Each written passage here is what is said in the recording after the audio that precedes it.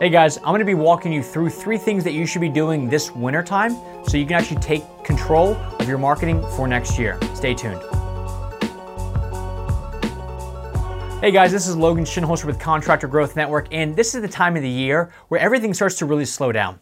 And you're in one of 2 boats if you're a contractor. Either boat A is you just take the season off, right? Because it's way slowed down, there's not much work going on, or B, you end up going to get a second job just to make ends meet, all right? And what happens with either situation is that you get stuck in this cycle. So if you're in boat A where it slows down and you just take time off, most guys just go, well, I'm good, I'm out, let me just take a chill pill, and they don't end up crushing 2020 like they want to because they took 2 months off and just hung out because they're tired, which is fine, but don't expect 2020 to be your year because you did nothing to prep for it, right? Nothing is different if nothing is different, okay? Let's say you're in boat B, you go get a second job. Again, you gotta make ends meet, I get that, but if you're not working nights and weekends to try to build up for 2020, then guess what you're gonna be doing next winter in 2020? The same thing. So what I wanna walk you through is 3 things that you should be doing this wintertime to actually prep for next year instead of trying to let stuff happen to you so you can actually go out and take it on your own. So number 1 is going to be go through all of your reviews, talk to all of your past customers if you have a small customer base, and figure out why they hired you, okay? When you go through your reviews, what most customers are doing is when they write a review for you, they're pinpointing what stood out to them the most about you. So if it's something good that you finished on time, if you finished under budget, if you communicated well, figure that out and find the commonality, find the trend. Same things when you reach out to past customers. Okay, if you go, hey, I'm just curious, what made you hire us? What did you like about the process? Stuff like that, you're gonna find that there's one main reason through it all, and that is what makes you stand out the most. Most painters, remodelers, landscapers, what they do is they like to say, well, we provide a good customer experience and we have quality services. But in reality, it's the fact that you didn't go into their kid's room and mess it all up when their kids are like still living in the house, right? So figure out what people actually care about, and that is what your message for next year is going to be all about. So every post that you put out, when you read your website, when you check on anything else, it's all surrounded by your unique selling proposition, because if everybody that you've worked with so far finds one thing in common that they really enjoyed about you, that is your new platform to stand on, and that's where you go from here. So number 1 is going to be figure out what your customers actually care about, not what you think they care about. Number 2, speaking of website, make sure your website is good to go. If you do not have your website set up with the same quality that you actually do your work or the same quality that your truck wrap is in, you are at a huge disadvantage. And here's what I mean. A truck wrap is only good if people are seeing you around town, right? So for all those drivers out there that are mostly focused either on the road or their cell phones, guess where they're not seeing? Your truck wrap. But you put all this time and money and energy into this truck wrap, yet the people that are on their phones searching for contractor near me and they get to your website, it's trash. So if you actually had a website that mirrored your truck wrap, your website would be like Nordstrom's-esque.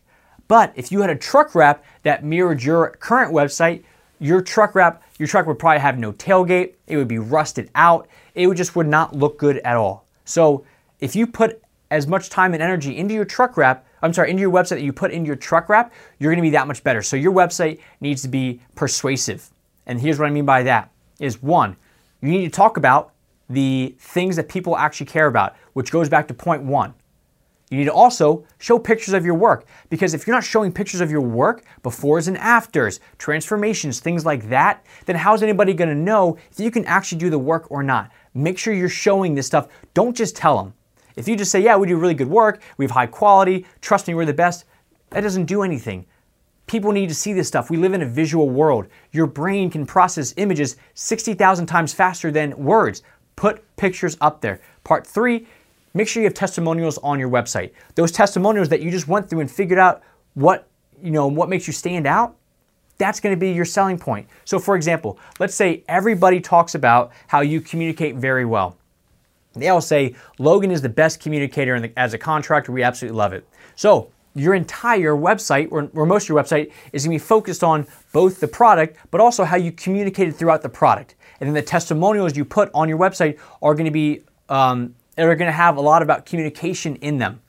All right. And then when you have pictures on your website, it's not just going to be a picture of the finalized kitchen. It's also going to have a picture of the kitchen with you talking with the homeowner because you're communicating. Show what you're talking about on your website. Your website is your #1 sales tool, yet unfortunately it's the most neglected thing because it's out of sight, out of mind, and people just assume, well, they'll see my truck wrap, and you have to look at your truck wrap every day, but you can very easily go on Google Analytics and see how many people are actually looking at your website, and that will astonish you most likely.